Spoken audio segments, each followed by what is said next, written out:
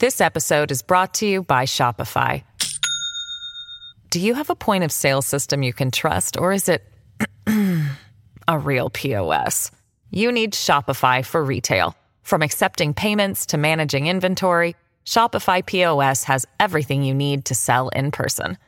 Go to shopify.com/system, all lowercase, to take your retail business to the next level today. That's shopify.com/system. Welcome to the New Books Network. Hello, and welcome to another episode of the New Books Network podcast in Asian American Studies. I'm your host, Donna Doan Anderson, and joining me in conversation today is Dr. Michael Jin, Associate Professor of Global Asian Studies and History at the University of Illinois, Chicago. Today's conversation centers Jin's book, Citizens, Immigrants, and the Stateless, The Japanese American Diaspora in the Pacific. Published in November 2021 by Stanford University Press, the book weaves together Jin's specializations in migration and diaspora studies, Asian American history, critical race and ethnic studies, and the history of the American West to examine the highly mobile trans-Pacific diaspora of roughly 50,000 Nisei, or second-generation Japanese Americans, moving between the Japanese Empire and the American West. The book traverses these deeply intertwined histories of Asian exclusion, colonialism in Asia, and the volatile geopolitical changes regarding citizenship and migration in the Asia-Pacific during the 20th century. Jin's research builds on an already strong scholarship interrogating the impacts of World War II on Japanese Americans by providing interventions that push the spatial boundaries of Asian American studies. I'm particularly compelled by Jin's introduction to a diasporic framework to conceptualize how Japanese Americans defined and redefined their relationships with both the United States and Japan. No doubt the topics of citizens, immigrants, and the stateless make Michael Jin a valuable member of the Diaspora Studies cluster at the University of Illinois, Chicago. Further, he previously served as an advisor to the National Japanese American Historical Society's teacher education program.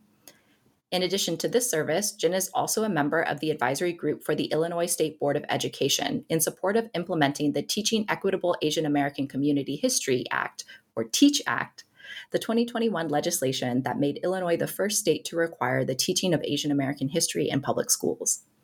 His new blog, The Stuttering Professor, shares how his lifelong struggle with the speech disorder has influenced his academic career, his approaches to teaching, and his engagements in interdisciplinary dialogues on accessibility and social justice. Hi, Michael. Thank you so much for joining us in the conversation today. Thank you so much for having me. Yeah, of course.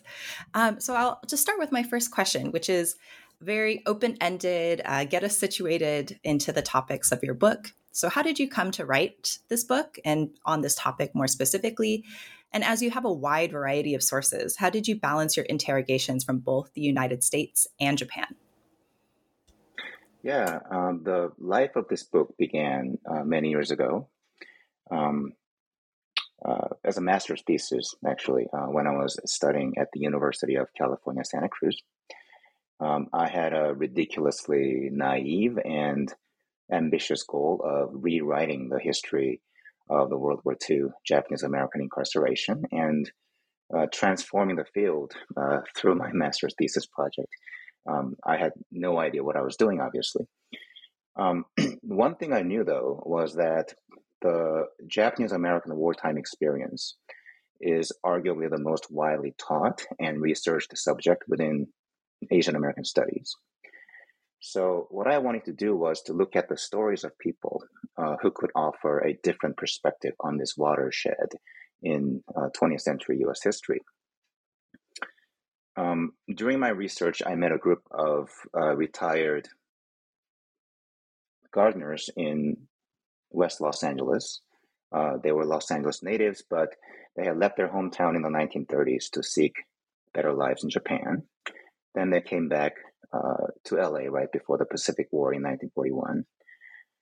Collectively, they became known as Kibei, which in Japanese means those who came back to America. This is one of the terms that I use throughout my book. One of the gentlemen that I met took a great interest in my project. He took me to his favorite West LA restaurant for chop suey and shared his story with me. I'll call him Mr. K. His first name is Hiroshi. Mr. K grew up in Okinawa and returned to his hometown of LA as a young high school graduate right before Pearl Harbor. He spoke English with a heavy Japanese accent. When the war broke out, his entire family was uprooted from home and spent the war in the incarceration camp. Throughout the war, he and other Kibei, American citizens who spoke English with a Japanese accent, had to live with the stigma of being too Japanese and therefore potentially pro-Japan. They were under constant surveillance and their thoughts and behaviors policed, and there was even a speculation that they would be separated from the rest of the Japanese American population and placed in a segregated prison camp. But the US government drafted Mr. K into the army anyway, out of the Manzanar incarceration camp in 1944, despite his perceived disloyalty and excessive Japaneseness, and shipped him to the Pacific Theater to serve as a linguist. And that was the only wartime context in which his Japanese upbringing and his fluency in Japanese was valued, of course, as an asset for the American war effort against Japan. Mr. K eventually landed on Okinawa, where he had spent his childhood before the war, as a member of the U.S. occupation force in 1945. And when he came home to Los Angeles after the war as a decorated veteran, he found himself once again a target of the lingering anti-Japanese hostility and the intense Cold War era anti-Asian xenophobia and the continued ostracization from his own community for still being too Japanese. So he told me all this rather casually over our chop suey dinner, but he also added that he had never really shared that part of his life with his children and grandchildren. And what I realized much later was that he and others like him had been waiting for a long time to tell their stories, the stories that defy the dominant historical memory of the Japanese American experience, centering on a narrow conceptualization of national loyalty and Americanism. There is a well-known narrative of Japanese Americans as patriotic victims of wartime racism who nevertheless proved their loyalty through their active cooperation with the US government, overcame racial hysteria, and quietly rebuilt their community after the war and fulfilled the promise of American democracy. And that is a quintessential Asian American model minority thesis. It is emotionally satisfying and powerfully appealing narrative that played an important role in the post-war Japanese American redress movement, which culminated in a truly rare achievement of compelling the US government to issue an official apology and reparations for the wartime injustice.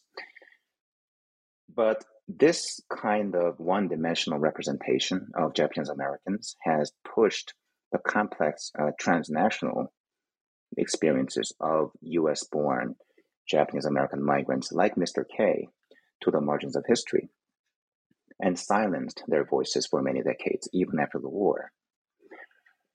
I found more Nisei men and women like Mr. K, who were American citizens by birth, but spent their formative years as migrants in Japan and Japanese colonies in Asia throughout the first half of the 20th century. And many of them came back to be treated like enemies.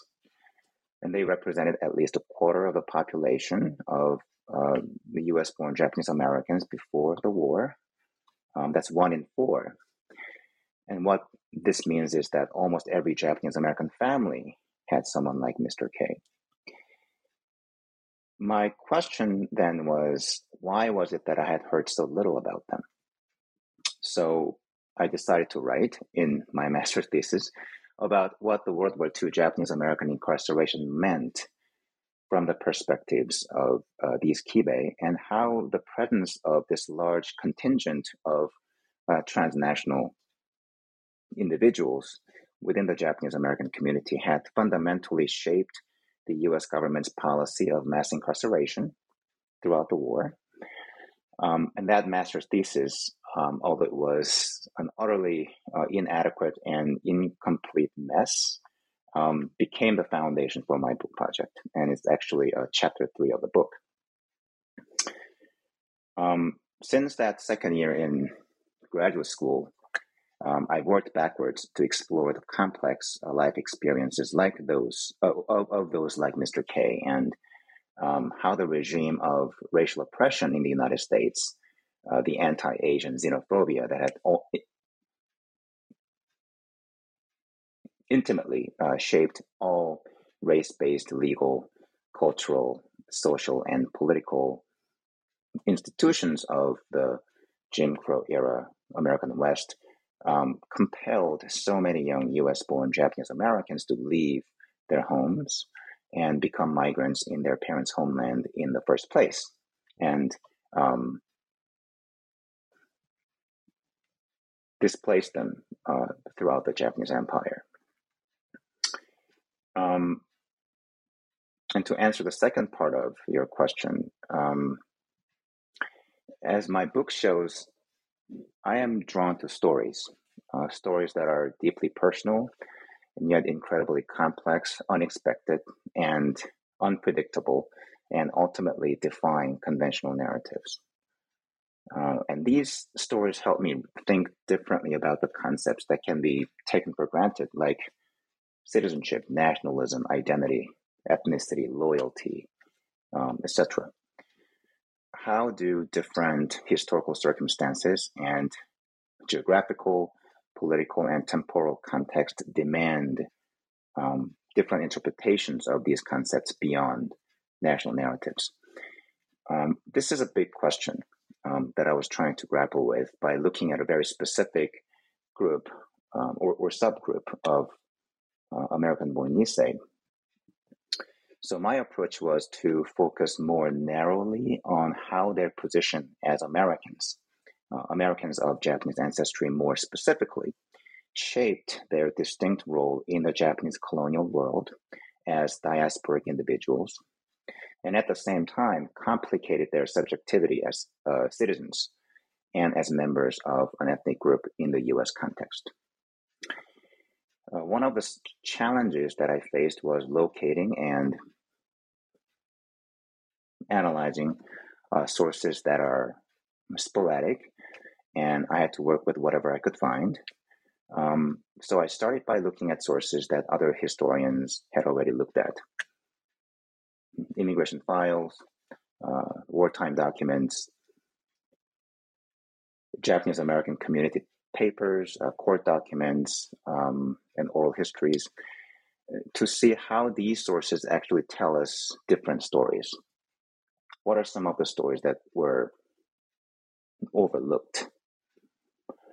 And many archival sources that I work with actually tell us quite a bit about the Nisei who left the United States and lived in the Japanese Empire, and about those who came back. Sometimes we just need to look more closely. Here was a group of US-born Asian Americans who lived in a fundamentally multilingual and multicultural, transnational, and trans-imperial world. And as soon as I decided, after that second year in graduate school, that I wanted to pursue a research topic in their history, I knew that I had to work closely with Japanese language sources, and I had to go to Japan. In Japan, again, I started by looking at places that other scholars had looked at. For example, I went to the diplomatic archives at the Japanese Ministry of Foreign Affairs to look at documents that provide critical information about the role of Nisei in Japan's cosmopolitan empire.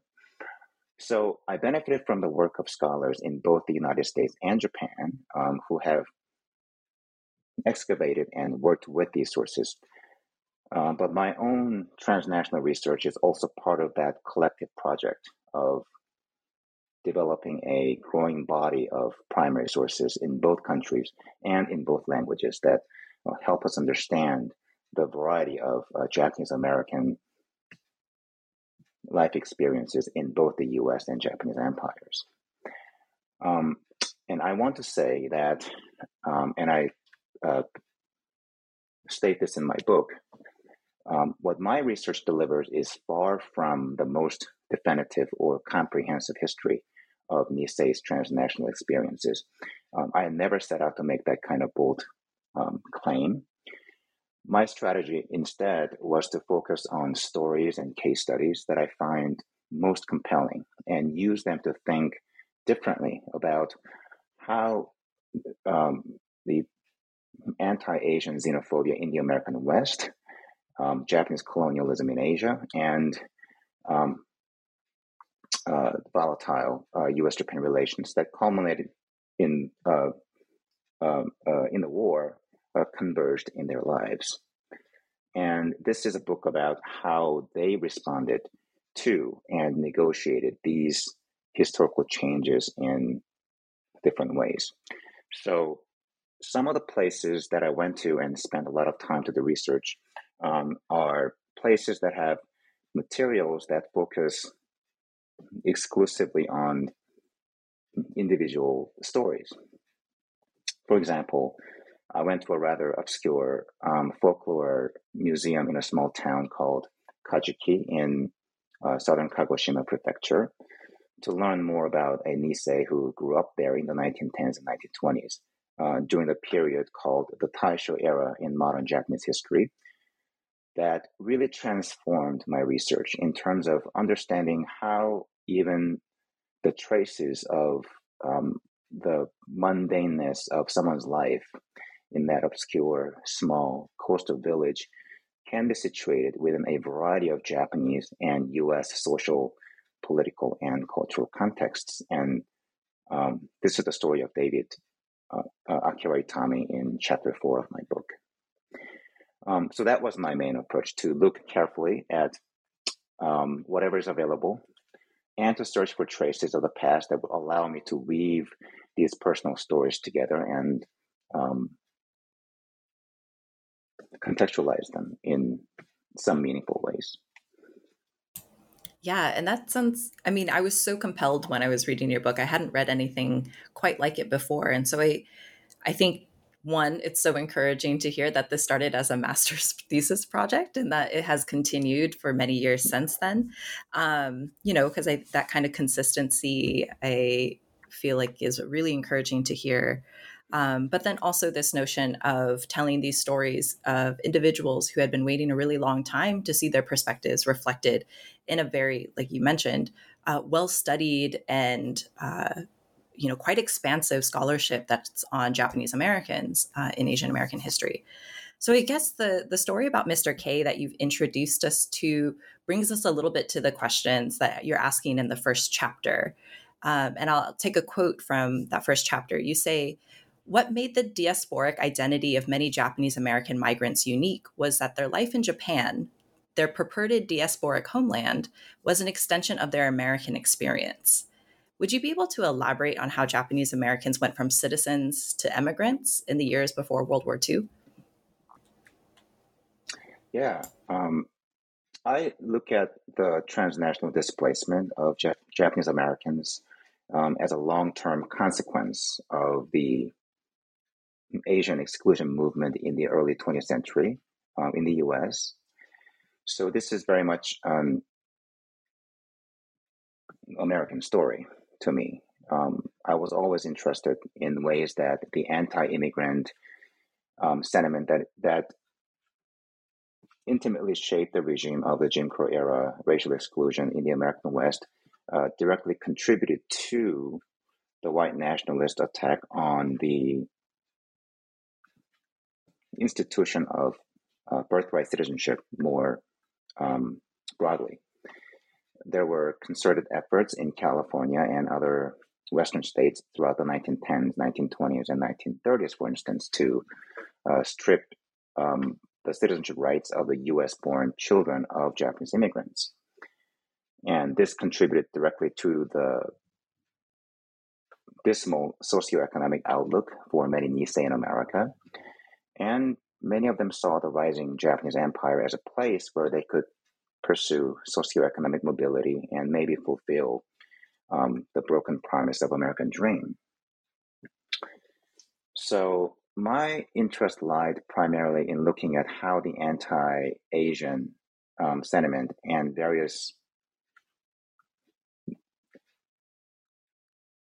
exclusionary legal measures designed to stop the influx of Asian migrants based on the Orientalist representation of Asians as perpetual foreigners and a danger to the socioeconomic well-being of white America did much more than exclude the immigrant generation from American citizenry. And I've always thought that the most consequential impact of the anti-immigrant sentiment and the politics of xenophobia was, and I think it is still to this day, the threat to their US-born children's future in this country. So the transnational displacement of Nisei during the first half of the 20th century was one of the bizarre consequences of that powerful culture and politics of xenophobia in the United States. And my book's examination of the Nisei migrants' diasporic engagement with the US and Japan starts in that context of the Jim Crow American West. Many years ago, I read a memoir written by one of the Nisei migrants who was a Southern California native. He went to live in Tokyo in the late 1930s and ended up staying in Japan permanently. And he wrote, "We were seeking better lives for ourselves, not in America, but in Japan." I read it as a powerful statement that defied the American dream narrative, which had completely failed these young Americans of Japanese ancestry. So this is a story about people who used transnational migration as a powerful way to claim their agency and as a way to overcome their rightlessness in their own country. So again, that's where I started. And I traced their movements and their experiences across national and colonial borders of the Pacific world, from the early 20th century American West to the Japanese colonial frontiers, from small rural towns in Kyushu to the cityscapes of Tokyo, and from World War II incarceration camps in America to the city of Hiroshima on the eve of the atomic bombing, and back to the United States again as migrants during the Cold War decades. And I followed their transnational journeys in archives and a variety of historical memories that revealed to me how these migrants drew the American West into the larger histories of nations and empires in the Pacific world. Because this is not simply a linear immigrant narrative of Nisei's escape from the United States to Japan. Their relocation to the Japanese Empire was not the end, but only the beginning of the story.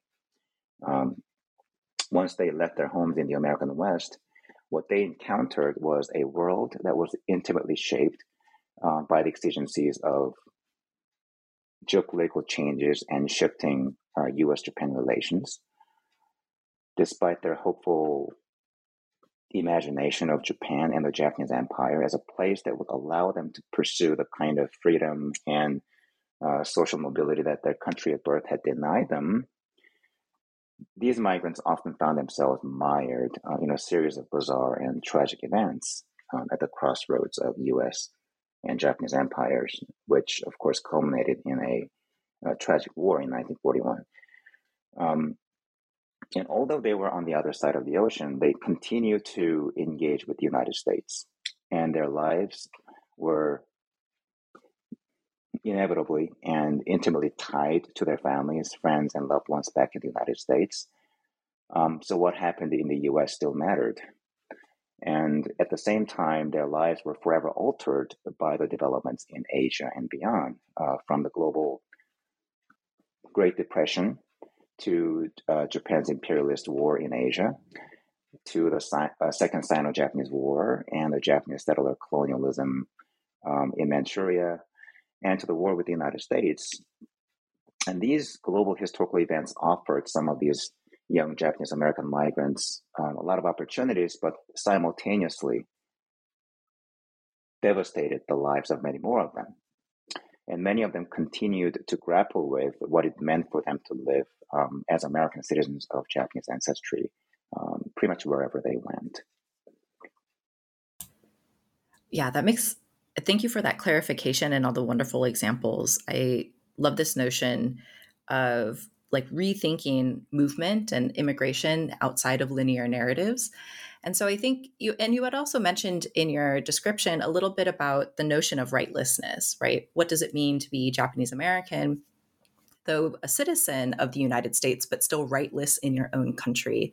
And I think that's where Chapter 2 really spends some time highlighting some of the key interrogations around what actually rightless means. And so I'm wondering if you could maybe talk through how you emphasize immigration law, particularly as it shifts on both sides of the Pacific and its impacts on the transnational Nisei, which I know you're already getting at in that last question, but perhaps an example of how this actually plays out and how Japanese Americans, despite, say, their citizenship in the United States, could become rightless citizens beyond just, say, the political movements to try and strip them of their birthright citizenship.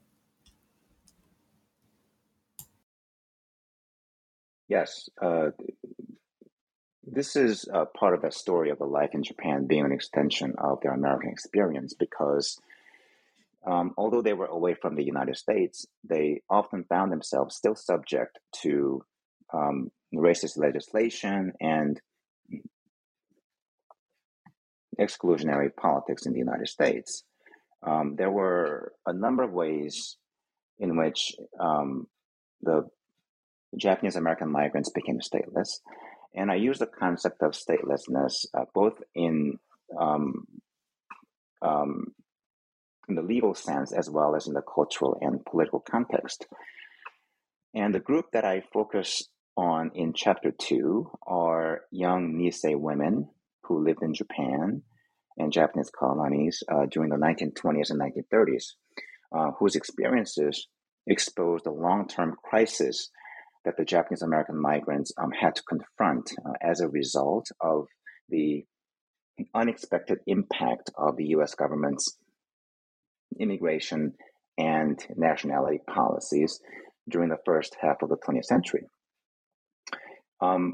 The case study that I use in that chapter is about a California native Nisei woman named Toshiko Inaba, who grew up in her uncle's house in Kumamoto Prefecture in the 1920s.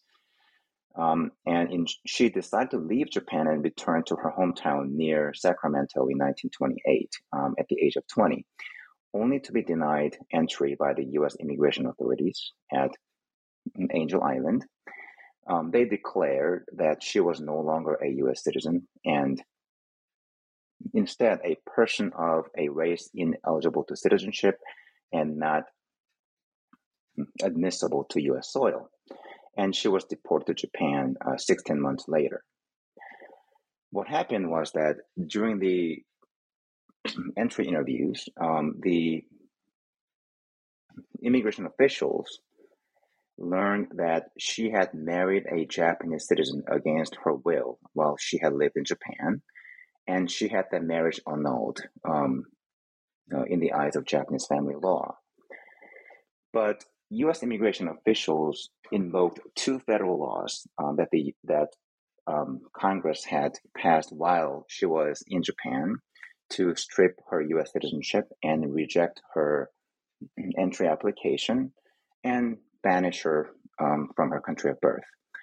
The first law they enforced was the Cable Act of 1922, and this was a law that repealed the Expatriation Act of 1907, which had forced any American woman marrying a foreign national to forfeit her U.S. citizenship and assume the citizenship of her husband.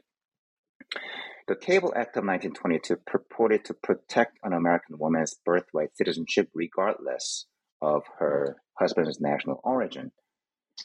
But the Cable Act made a critical exception to this women's right to independent citizenship by continuing to strip U.S. citizenship from American women like Toshiko Inaba, who married the so-called aliens ineligible for citizenship, namely Asian men. And this glaring loophole in the Cable Act allowed the U.S. Bureau of Immigration to declare that Inaba had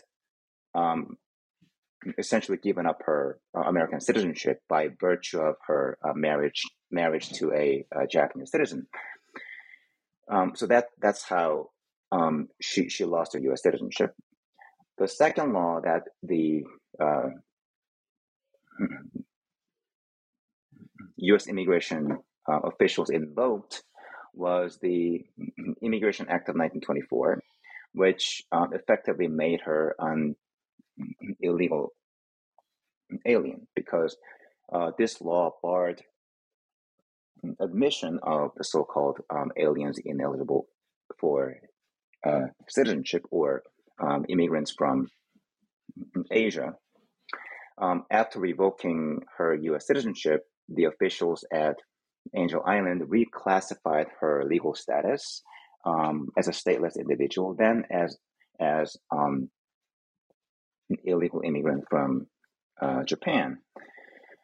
So here was an example of the consequential impact of the long history of Asian exclusion on Japanese Americans' birthright citizenship. What this case demonstrates is that it was the Japanese American women living abroad who became the most vulnerable victims of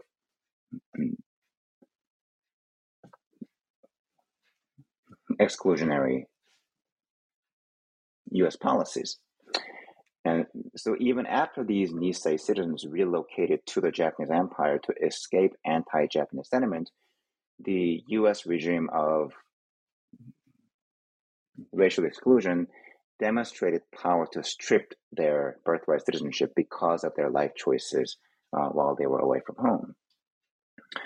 But the most compelling aspect of the story to me is that this young woman fought her way to the U.S.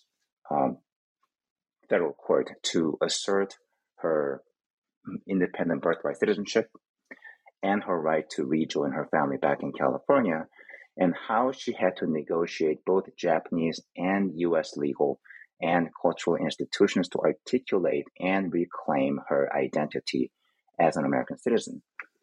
She filed a series of appeals while she was imprisoned on Angel Island for 16 months, which actually made her the longest detainee from Japan in the history of the Angel Island immigration station. And she eventually lost her case, and she was deported to Japan. It would take her 35 years until 1965 to finally return to the United States legally as a Japanese immigrant, and she lived the rest of her life in Sacramento as a naturalized citizen of the United States until she died in 1981. There's a long history of the fierce nativist campaign to strip U.S.-born Asian Americans of their birthright citizenship throughout the 19th century and early 20th century. There were a number of well-known cases like United States versus Wong Kim Ark in 1898. But what the Toshiko Inaba case tells us is that that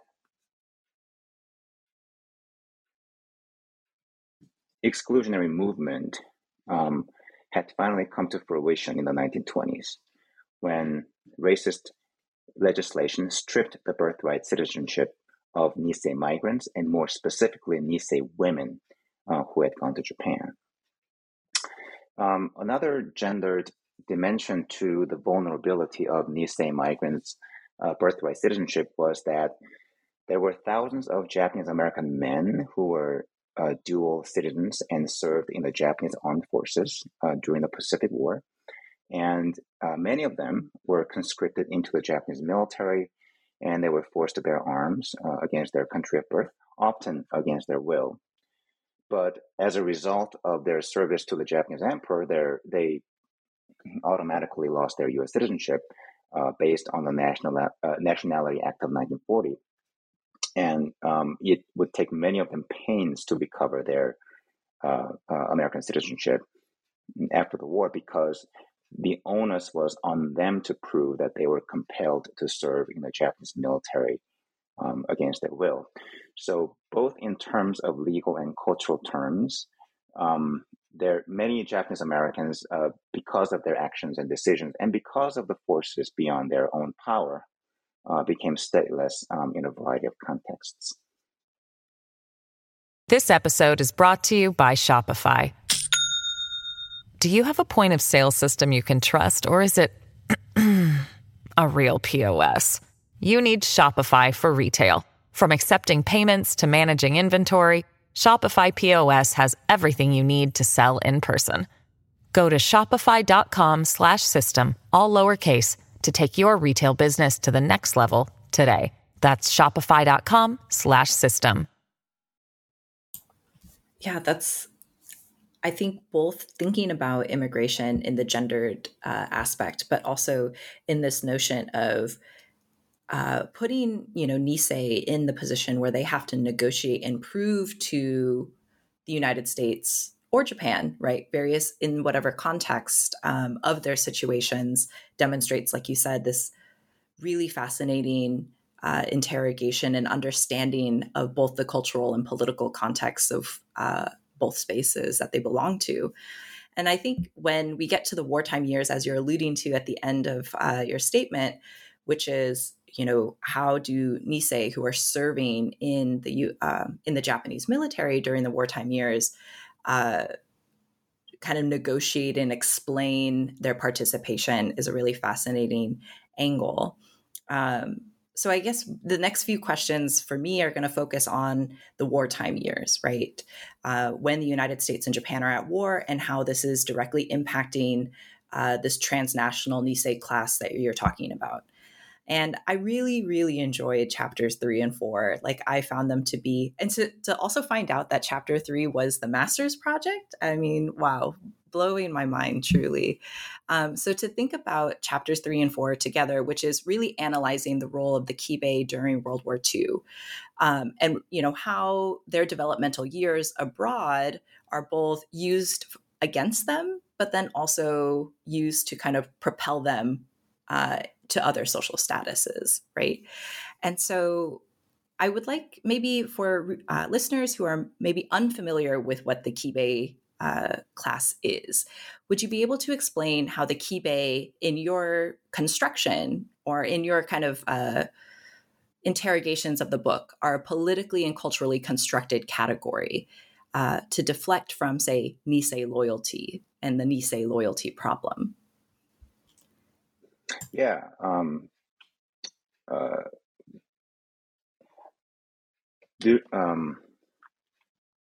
During the war, many of the Kibe were stigmatized as those who returned from Japan with a cultural baggage of being too Japanese, as I briefly talked about when I introduced Mr. K's story. Many of them spoke English with a Japanese accent because they had been educated in Japan and spent many years in that country, as well as in Japanese colonies in Asia. And after the Japanese attack on Pearl Harbor in December 1941, the U.S. government treated these Kibe as a potentially dangerous and pro-Japan element within the Japanese American community. And there are reports prepared by the military intelligence officers, for example, who even suggested that Kibei should be treated just like the Nazi sympathizers, for example, in the United States, and they should be separated from the Japanese American community. So there was even a suggestion to separate the Kibei, and more specifically the male Kibei bachelors, which is a term used by the U.S. government's War Relocation Authority, the agency in charge of managing the 10 incarceration camps from the rest of the Japanese American population. And that was based on the perception that the Kibei, by virtue of their education and their upbringing and their extended stay in Japan, were essentially Japanese in their cultural and political disposition. And therefore, they must be perpetually loyal to the Japanese emperor. And these Kibei were also ostracized by their own community during the war.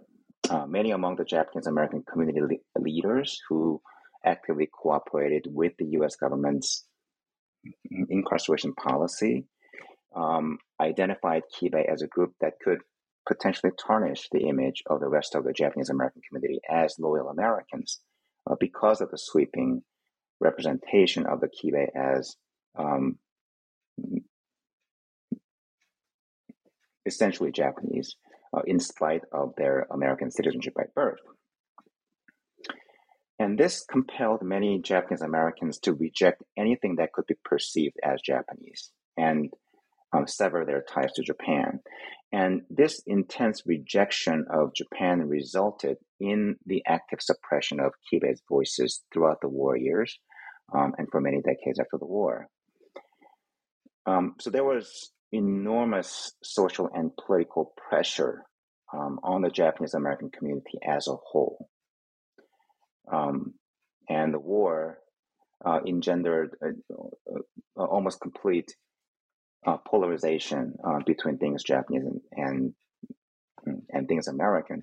But of course, as Mr. K's case tells us, the exigencies of war made Kibei's linguistic abilities and their knowledge of Japanese culture also valuable to the U.S. government when they served as translators and interpreters in the U.S. intelligence warfare in the Pacific theater.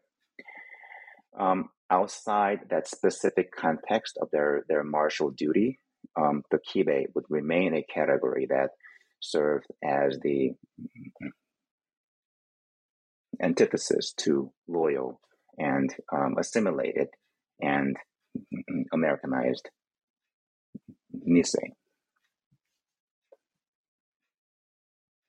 Yeah, and speaking of translators, I think that's where David Akira Itami's story comes in, which is something you mentioned in the opening statement. And I'm hoping we could potentially revisit him because as you analyze in chapter 4 about his life and his roles, and then particularly how his experience was then co-opted and perhaps like romanticized in Japan through the best-selling author or best-selling novel, which I don't think I can pronounce the name very correctly, but I will attempt. So, Futatsu no Shokoku, and also this television series that was created based off of this novel, right? And so, as we have talked about, right, the Kibei as a politically and culturally constructed category was kind of used not only to determine loyalty, but also to kind of create this notion of allegiance, right?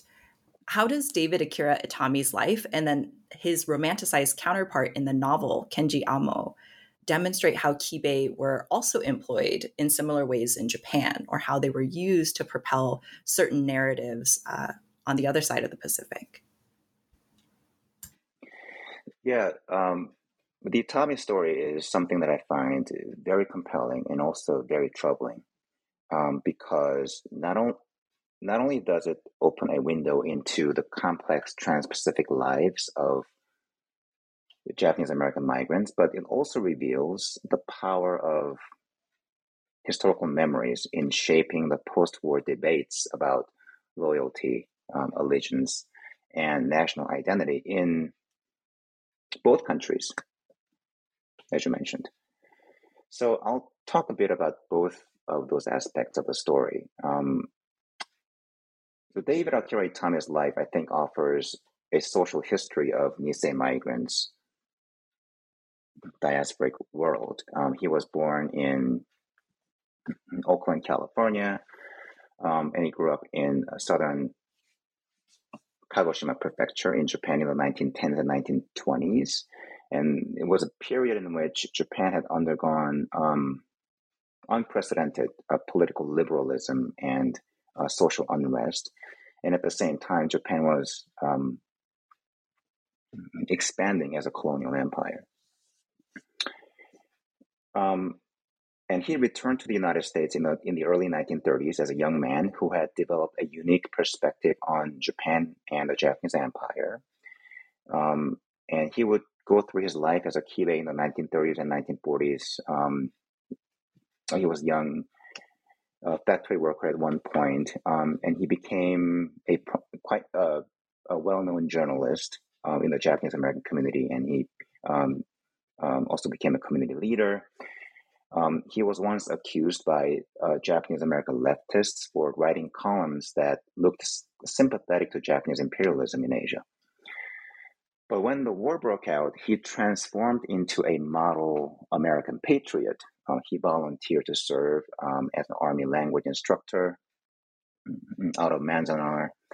He joined the U.S. Army's Military Intelligence Service, and he translated some 4,000 Japanese wartime documents, and he won the Legion of Merit Award for his service. Then he went on to join the U.S. occupation force in post-war Japan and served as a chief language monitor at the Tokyo war crimes trials. He then committed suicide while he was stationed in Tokyo. So his story shows how both modern Japanese and U.S. history, as well as global history, actively shaped the diasporic lives of Nisei migrants. But it also complicates the notions about Japanese American loyalty and their national allegiance. David Itami's tragic life became a model for Japanese writer Yamasaki Toiko's novel, Futatsu no Sokoku, which means two homelands, and it was published in 1982, and it became serialized as a popular NHK TV drama in 1983 called Sangamoi, which can be translated as Mountains and Rivers Are Burning. And Yamasaki's depiction of the main character, Kenji Amo, was modeled after David Itami, is that the Kibei soldier's true allegiance was to his diasporic home, which is Japan, right? And where he was raised as someone steeped in the traditional Japanese virtue of loyalty. And it was because of his Japanese upbringing and that he was raised as a loyal Japanese person that he was able to serve honorably in the U.S. Army. And although he served in the U.S. Army, Yamasaki's interpretation was that he suffered from deep inner conflict because his heart had really belonged to Japan. And that suffering led him to commit suicide. Now, this novel and the TV series engendered a fierce backlash in the Japanese American community in the U.S., especially when the NHK, or Japan Broadcasting Company, announced that it would show the TV series in the U.S. market in 1984.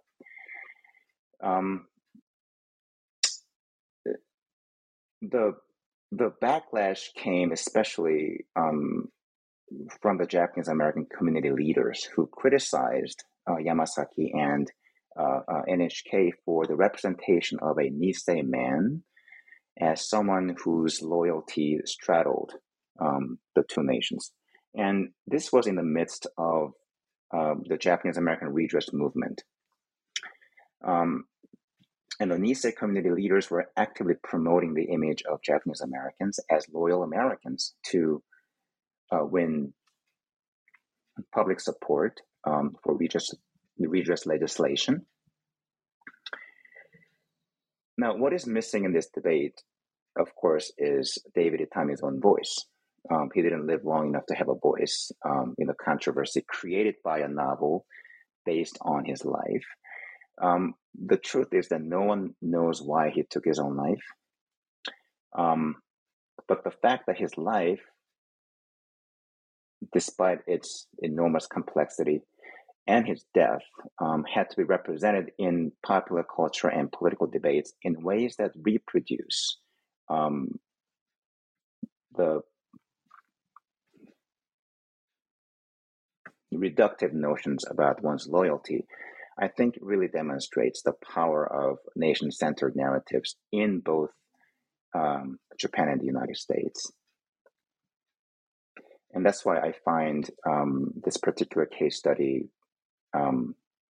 very troubling and also powerful.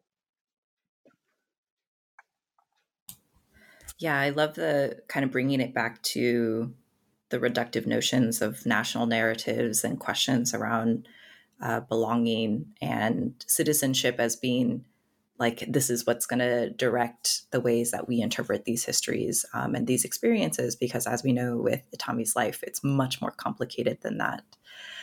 So I guess maybe to kind of finish up a consideration of these wartime years, I really liked how you explained that the wartime histories between two empires in Japan and the United States shared a lot about how Japanese American migrants, quote, negotiated wartime loyalties and citizenship outside of US-centered context, end quote.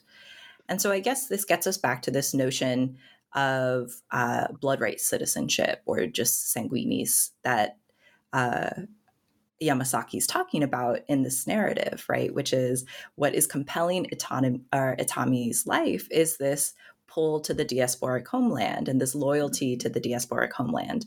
And so I guess this goes all the way back to what you mentioned about the Nisei soldiers who are serving in the Japanese military. And then also all of these other contexts in which how do we deal with Nisei who are one on the side of Japan or quote on the side of the United States?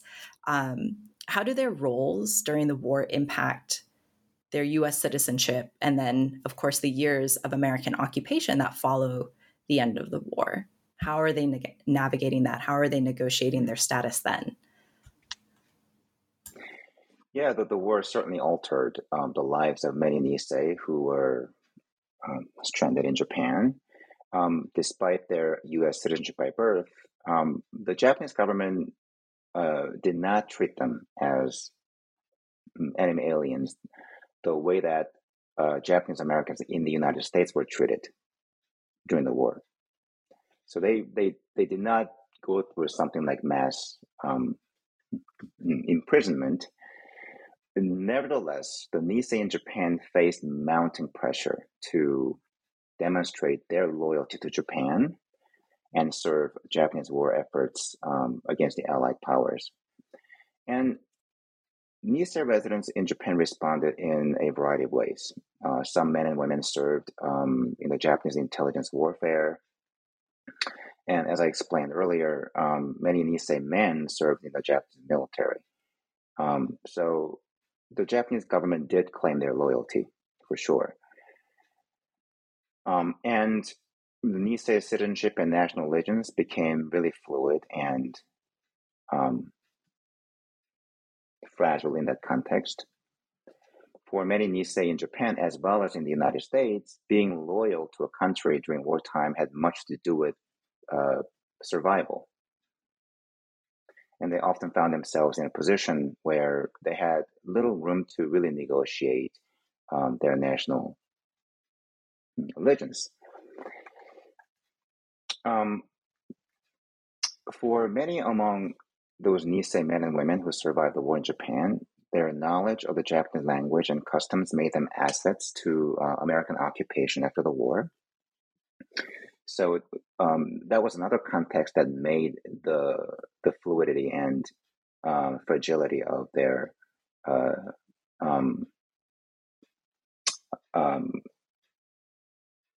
citizenship very pronounced. Many of them served in various civil staff sections of the U.S. occupation government under the Supreme Commander of the Allied Forces, General MacArthur. They also served as liaisons working for various Allied forces occupying different regions of Japan.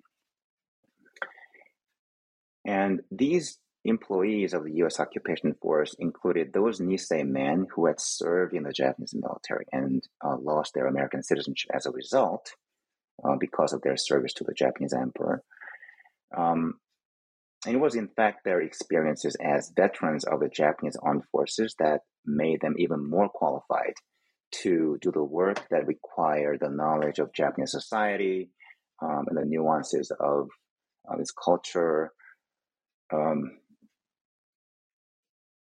bureaucracy, ideological institutions, etc. So the exigencies of U.S. militarism and Cold War geopolitics really blur the boundaries of national loyalty for the Nisei. And once again, it proved to be the only context where their Japanese-ness was valued. So I guess that brings us to the final chapter of the book, which takes us out of the wartime years and into a much more contemporary moment when discussing the role of Japanese American atomic bomb survivors. So this final chapter and its sobering analysis tells us a little bit about the lessons of the Japanese American atomic bomb survivors and how that inspires us to think differently about how we treat, examine, and engage violence across multiple spaces. Could you tell us maybe a little bit more about, one, that narrative and what it looked like, and then perhaps what lessons we can pull and cull from that experience in moving forward? I think the Japanese American atomic bomb survivors' struggles for redress and historical recognition remind us that for many victims of military violence, like the nuclear holocaust in Hiroshima and Nagasaki, it's not just a single atrocity that defines their survival. There were thousands of U.S.-born Nisei in Hiroshima in 1945 because that city and Hiroshima prefecture happened to be the place that had sent the largest number of Japanese migrants to the U.S. So many young Nisei migrants were in Hiroshima because it was their parents' hometown.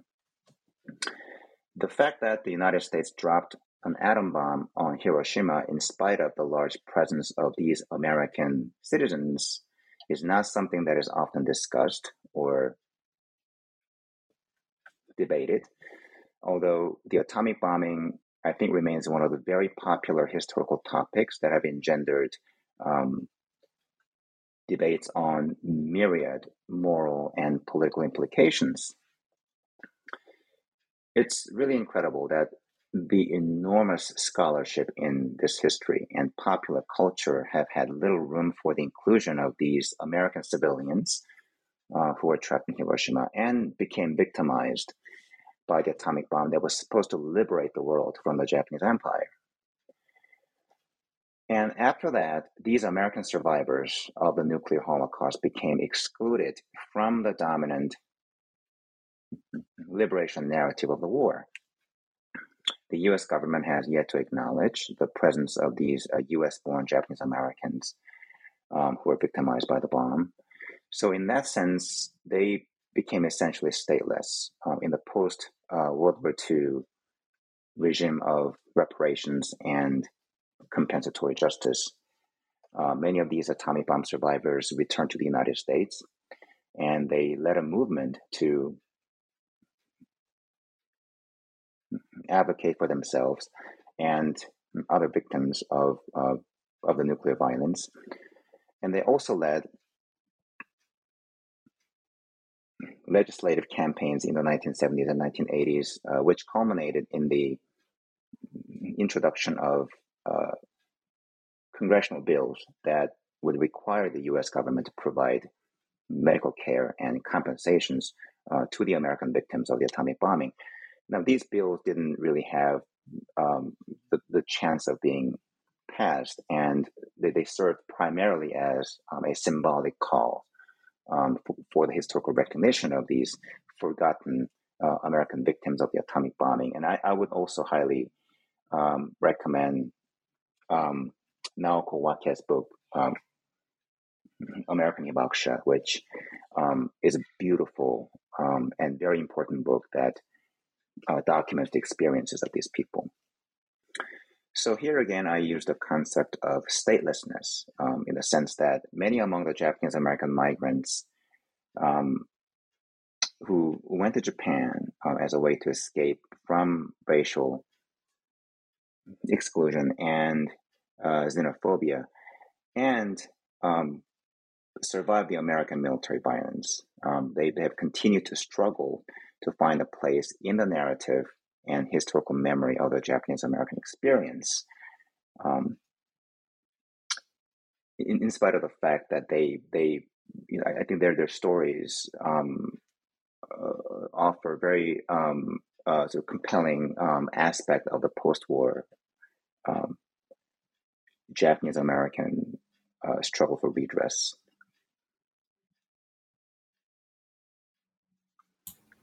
All right, so that kind of takes us to the final question of today's conversation, which is really getting people to see a little bit more about where your interest lies now that this book has been released. So would you be willing to share what projects you're working on and or what's inspiring you presently? Sure, I'll be happy to. The projects that I am working on build on my book's cross-disciplinary and transnational approach to the studies on human migration and racial formation that draw from the perspectives of migrants across multiple national borders.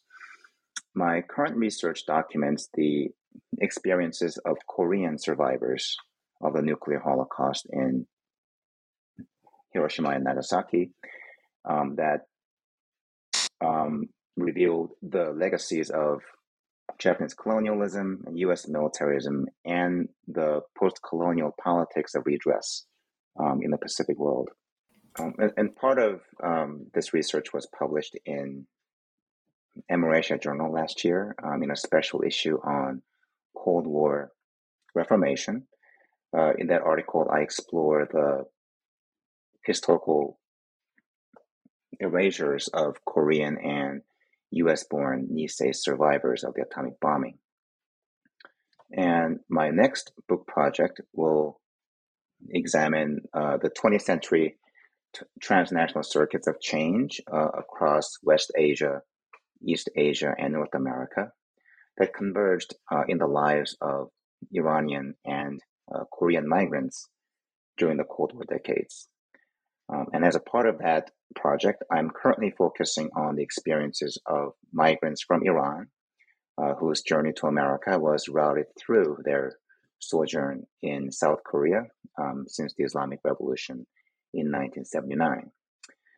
So, like my first book, what is driving these projects is my interest in pushing the conceptual, linguistic, and spatial boundaries of ethnic studies and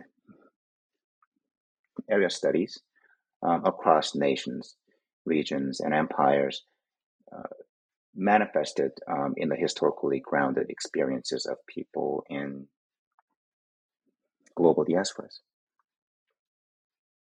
That sounds fascinating. And I'm so excited to read that work and to see how it fits into not only our understandings of world history or global histories, but Asian American studies as well.